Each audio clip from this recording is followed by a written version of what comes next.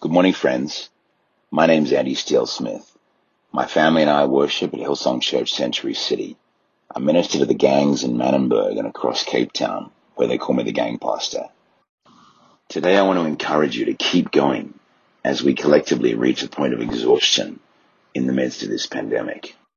As we kick off 2021, I'm extremely conscious that many of us, and perhaps even most of us now, have lost someone near and dear to us due to this devastating disease. But despite losing many friends to COVID and having had COVID myself and by God's grace survived, I wanted to start the year out by saying COVID will not have the last laugh. Just this past week, I lost one of my closest friends and mentors in the work with the gangs, Uncle Errol, and yet I refuse to see even Errol's death as the end or as just a tragedy. Don't get me wrong, his untimely passing is a tragedy, and his family and friends, and indeed the entirety of the Manenberg community, keenly feel the loss of a man known as the peacemaker. But even in this terrible loss, I rejoice in the promises of Matthew 5:9, where Jesus said, "Blessed are the peacemakers, for they will be called children of God."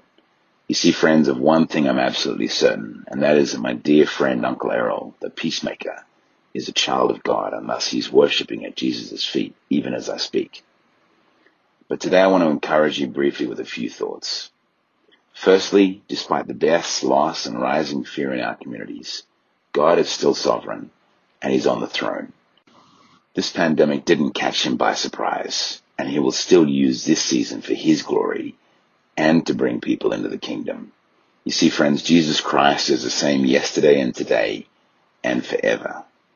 And more than any time before, today is a great day to run with endurance the race that is set before us, looking to Jesus, founder and perfecter of our faith. Friends, I want to encourage you to turn your eyes to all that is on the other side of COVID. And ultimately, of course, that's an eternity in heaven. But even this side of eternity, we have so much to look forward to and to be thankful for. Genesis 50:20-21 says, "You intended to harm me, but God intended it for good to accomplish what is now being done, the saving of many lives. So then, don't be afraid. I will provide for you and your children." And he reassured them and spoke kindly to them. You see, friends, the devil always overplays his hand. He absolutely always does. And so too it is even with the death of kingdom generals like Errol. You see, the devil intended to harm and decimate not just Uncle Errol and his family, but the whole community of Manenberg. And if you know Manenberg and some of the challenges that that beautiful but largely forgotten place and the people therein have, you might understandably think that taking out the peacemaker, the one man in Manenberg who could consistently bring peace, was a stroke of genius by the devil. Already, though, some of the gangs that Errol was greatly loved and respected by are talking of the possibility of long-term peace as a response to Errol's death and as a way of honoring him and the legacy of trust, love, and belief in the boys that he lived for. So whilst the original peacemaker may have departed his body, I really do believe that God will continue to bring about the peace that Errol loved and in effect died for. I'm believing for the saving of many lives, both physical and spiritual, as one of the results of the loss of Uncle Errol. And of course, friends, we have the perspective of having dealt with the deep challenges of this pandemic that allows us to see the blessings in disguise.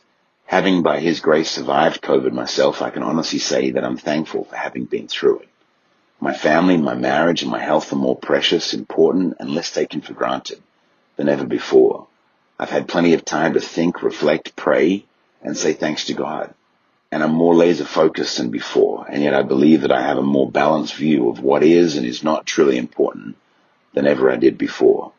And these are all good things. They're all examples of the beauty that we get to see arising from the ashes. But finally, friends, let me encourage you with the great wisdom from the book of Hebrews 12:2-3. And it says, "Keep your eyes on Jesus, who both began and finished this race we're in.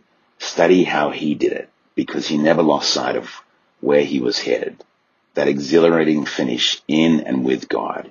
He could put up with anything along the way, cross, shame, whatever. And now he's there in the place of honor, right alongside God.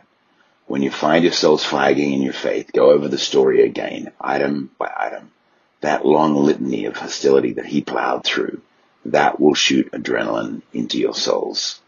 Amen. Thanks for listening in. If you want to connect further with me, please look me up on Instagram or online.